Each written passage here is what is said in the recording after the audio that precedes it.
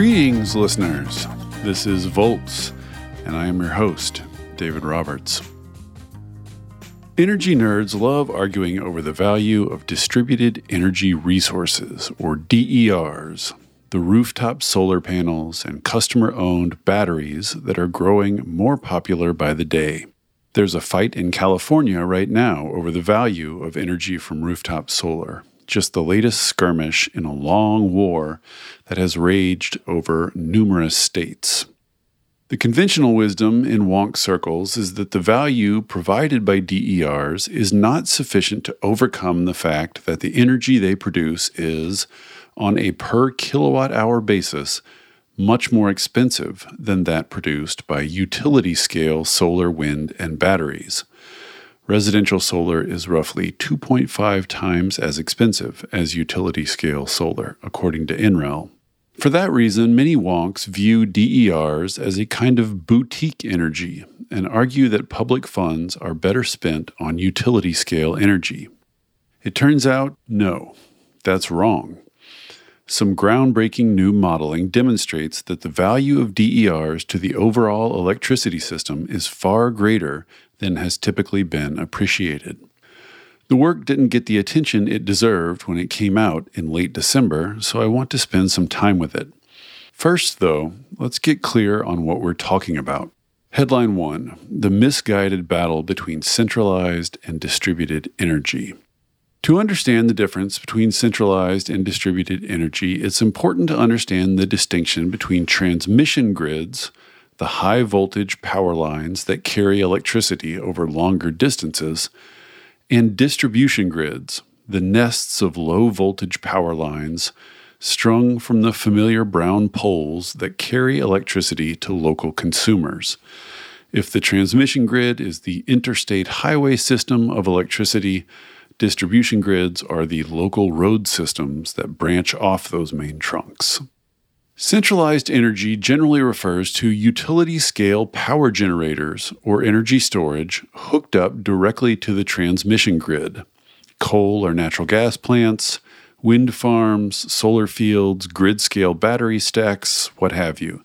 The big stuff. Distributed energy consists of anything that generates, stores, or manages electricity on distribution grids. Rooftop solar panels, ground-mounted community solar arrays, consumer batteries, electric vehicles, building energy management software, and the like. And then there's truly distributed energy in the form of off-grid installations that don't connect to any larger grid. We won't be getting into those today. To paint in somewhat broad and crude strokes, advocates for centralized renewable energy tend to view advocates for distributed energy as crunchy, pastoral proto-hippies who can't handle modernity. They note that utility-scale energy is cheaper and capable of powering highly energy-dense modern economies, whereas distributed energy is expensive and diffuse. Advocates for distributed energy tend to view advocates for centralized energy as corporate capitalists enthralled to perpetual growth. They note that distributed energy brings a range of benefits, from resilience and independence to savings on avoided infrastructure, whereas utility-scale energy tends to do greater damage to landscapes and concentrate economic power. Like many disputes in the energy world, this one has hardened into an identity battle, which is annoying and unproductive, since the answer, like with so many other disputes, is both and. Nonetheless, it is worth noting that advocates for distributed energy have been at something of a disadvantage to date. It can be devilishly difficult to quantify the benefits of DERs, so a lot of the discussion gets into hand-wavy intangibles. It can be especially difficult to quantify the benefits of DERs to larger grid systems because energy modeling to date has effectively ignored distribution grids, which represent about a third of U.S. spending on electricity. It has treated them purely as load, as demand to be satisfied, rather than as active, flexible participants in grid management. Until now. Or until a few months ago, anyway. In December, energy modeler Christopher Clack, a familiar name to Volt's readers, and his team at Vibrant Clean Energy debuted a new way to model the energy system that takes into account DERs and the services they provide. They used it to study the effect of DERs on the electricity system, and the results are summarized in a new roadmap for the lowest cost grid. Spoiler: the cheapest possible carbon-free U.S. grid involves vastly more centralized renewable energy, but it also involves vastly more distributed energy. What's more, far from being alternatives, they are complements. The more DERs you put in place, the more centralized renewables you can put on the system. DERs are a utility-scale renewable accelerant. The practical implication is that going all out on DERs is to everyone's benefit, up and down the electricity supply chain, from utilities to customers. It is difficult to exaggerate just what a revolutionary change this represents in energy modeling and how much it turns conventional wisdom on its head. By making distribution grids visible to their model and co-optimizing those grids with the transmission system, the team at Vibrant uncovered a source of grid flexibility that could save a decarbonizing electricity system some $500 billion through 2050. That is real money. Headline 2. The cheapest energy scenario is clean and distributed.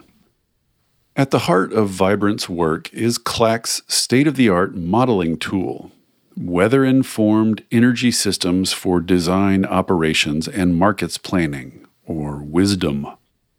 It allows resolution down to 2-mile square areas and makes dispatch decisions every 5 minutes.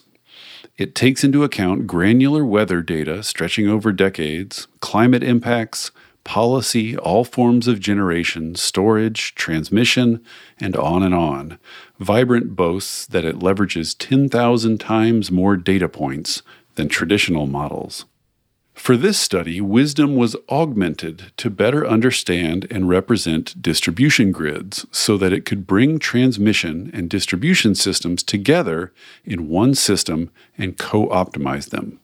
It was given better information about the costs and capabilities of DERs and more options. For example, instead of spinning up a new generator to meet peak demand, it could draw on distributed solar and batteries. No one, to Clack's knowledge, has done this before, so there was a lot of experimenting to get it right. I had to spend a lot of money and time and resources upgrading the model to include this, with a lot of failures along the way, says Clack. That's why I'm confident that we did it first, because I spent a lot of time trying to find someone else that had done it so I didn't have to do all the hard work. The modeling question was, if a high-resolution optimization tool is given DERs as an option, will it choose to deploy them? And if so, how much? The broader social question was, can DERs help lower the overall costs of a clean electricity system? And if so, how much? The paper presents 4 core scenarios, which were run across a range of geographies. First is BAU, or business as usual, which includes existing policies and mandates, but otherwise lets economics drive dispatch decisions. It deploys WISDOM in a way that mimics traditional models. Second is BAU DER, which does the same, but uses the augmented form of WISDOM with greater visibility into distribution systems. Third is the CE, or clean energy scenario, which models a system that reduces power sector carbon emissions 95% from 1990 levels by 2050. WISDOM mimics traditional models. And then fourth is CEDER, which models a 95% reduction in emissions but uses the augmented form of WISDOM. So you can see this as 2 scenarios, business as usual, and then a clean energy 95% reduction in emissions, and then both those scenarios boosted with DERs.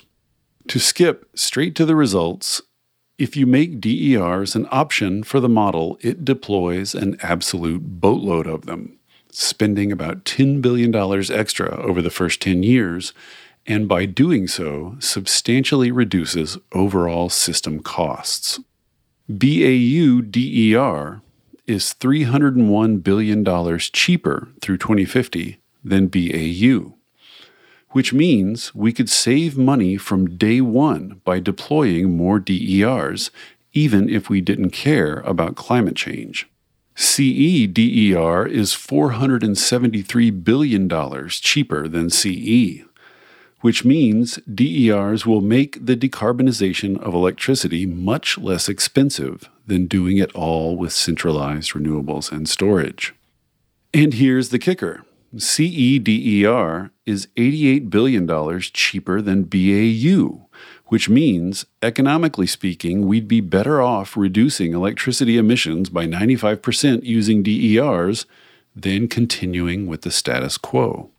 And this is all just pure economics. It leaves out the enormous health savings and environmental justice benefits of reduced point source pollution. Whether you're concerned about climate change or not, whether you want to reduce emissions or not, whether you care about the health and resilience of local communities or not, deploying DERs brings down system costs. It is the fiscally responsible thing to do.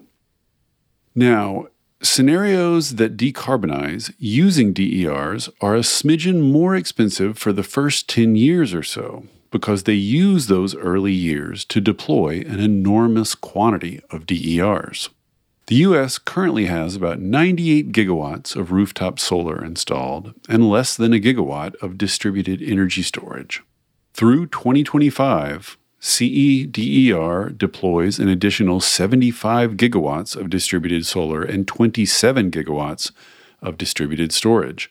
By 2035, it is 290, respectively, and by 2050, it is 247 and 160, respectively. That is an absolute DER building binge starting now. After that early period of heightened investment, though, savings begin to skyrocket as DERs pay off in system benefits. Headline 3. DERs make everything else on the grid work better. For the entire history of electricity, up until about 5 minutes ago, grid operators viewed electricity demand as an exogenous variable, a set figure they had to meet with supply, not something they had much control over. The key to the value of DERs is that they make electricity demand more controllable.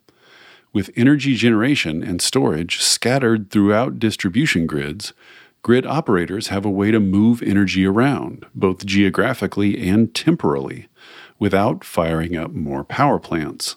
They can absorb extra energy if there's a dip in demand or produce extra energy if there's a spike. The overall effect is to smooth out the demand curve that is visible to utilities. Here's a graph that shows a load duration curve, which reveals how high demand is for how often in the year and how DERs affect it. Listeners, I recommend that you go to the website and check out this graph.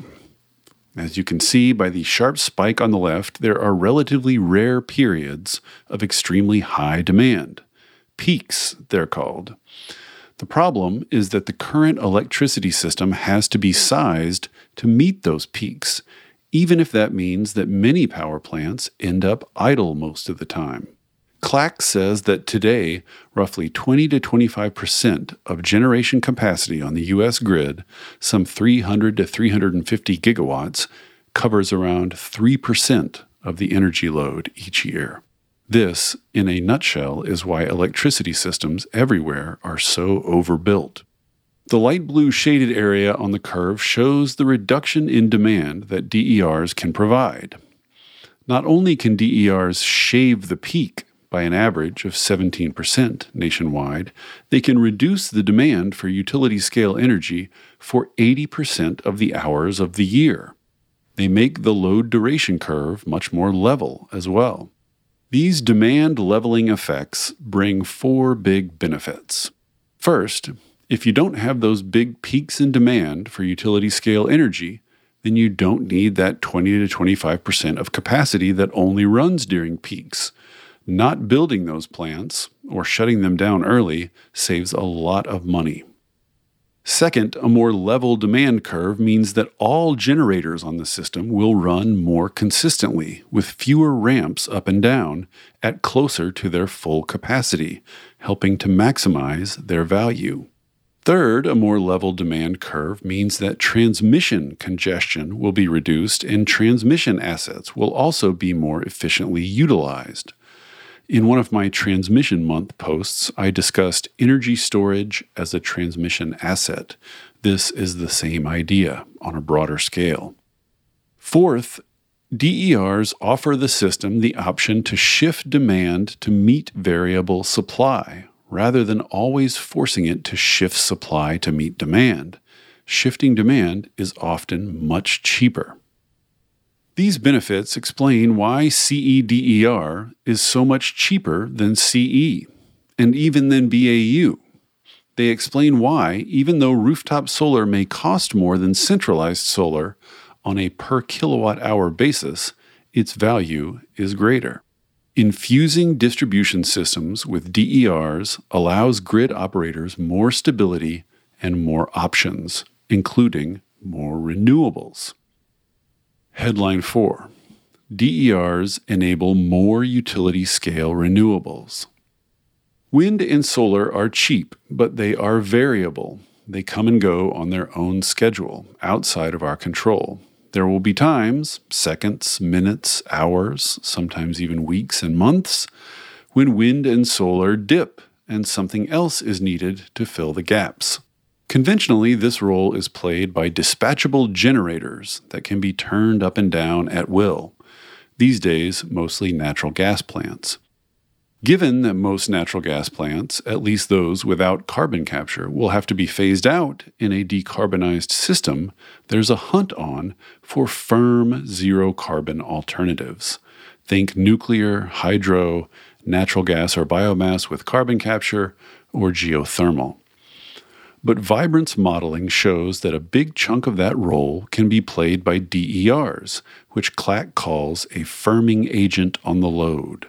By bringing demand more under grid operators' control, DERs virtually eliminate curtailment, or discarding of renewable energy due to temporary oversupply, through 2045. Just as they allow transmission to be used more effectively, they allow us to consume more of the energy generated by existing renewables. They also prevent the familiar problem of value deflation. More wind and solar energy at particular times and places competes with existing wind and solar energy from the same times and places. By giving grid operators a whole series of time and location-specific demand knobs that they can turn up or down at will to better accommodate renewables. By preventing value deflation, DERs will allow for more renewables on the system and the retirement of more thermal and fossil generation. That's why the CEDER scenario builds more utility-scale wind and solar than the CE scenario. CEDER builds 800 gigawatts of utility wind, 800 of utility solar, and 200 of utility storage, whereas CE builds 60 gigawatts less wind and 50 less solar, though slightly more batteries. By enabling renewable energy to be moved around, DERs unlock more of it, with, again, enormous public health benefits that are not captured in the model. Put technically, as CLAC told Chris Nelder on the Energy Transition Show, the model says that distributed solar and storage in some combination ends up being higher value than the differential in the levelized cost of utility scale and distributed solar. Put more colloquially, though it will require enormous upfront investment in the coming decade, laying a quilt of DERs over the nation's distribution systems is the best thing we can possibly do to enable the rapid emission reductions we will need in the decade after. DERs are not a boutique version of or a distraction from utility-scale renewables. They are a necessary complement, an enabler and accelerator.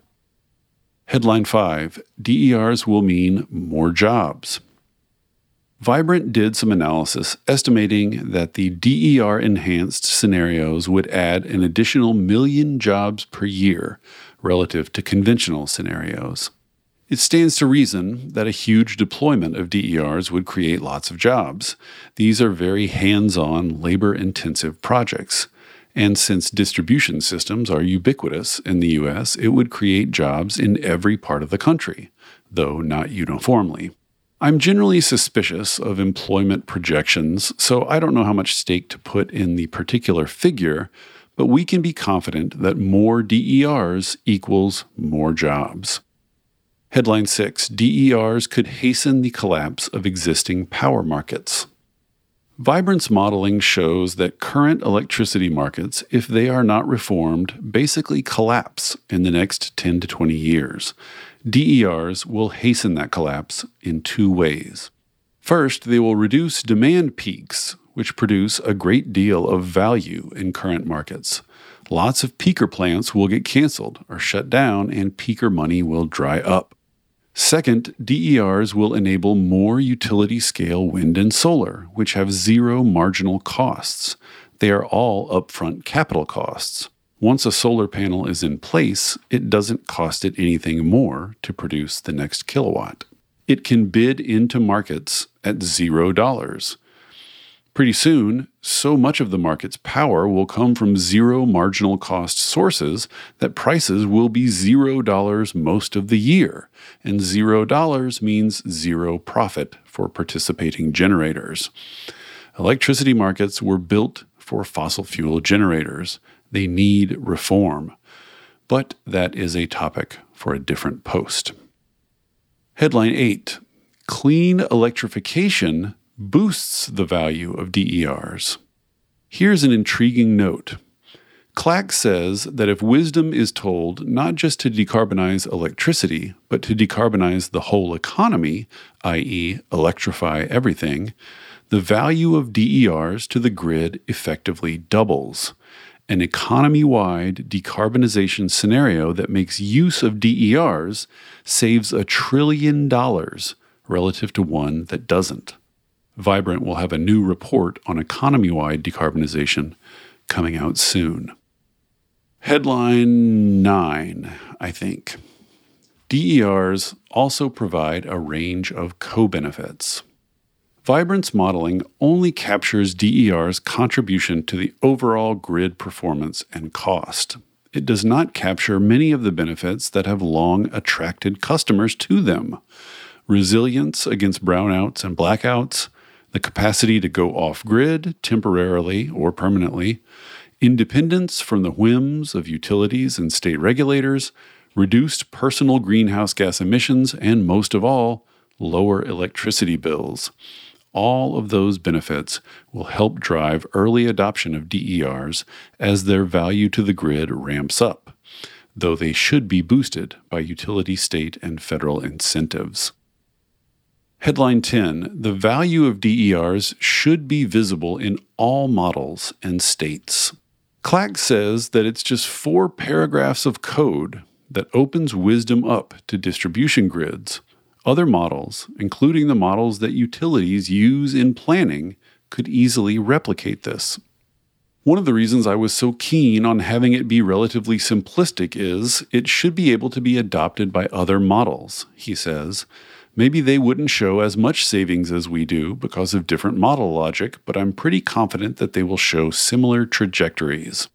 This is just one more area where outdated utility models and practices are keeping costs too high and the clean energy transition too slow. Utilities have traditionally been hostile to DERs, viewing them as competitors or net costs, but Vibrant's modeling demonstrates what should have been obvious.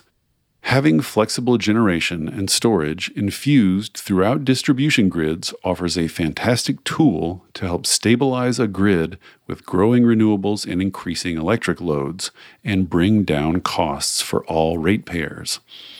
Vibrant's work is obviously germane to the many fights going on across the country over net metering, see California in particular.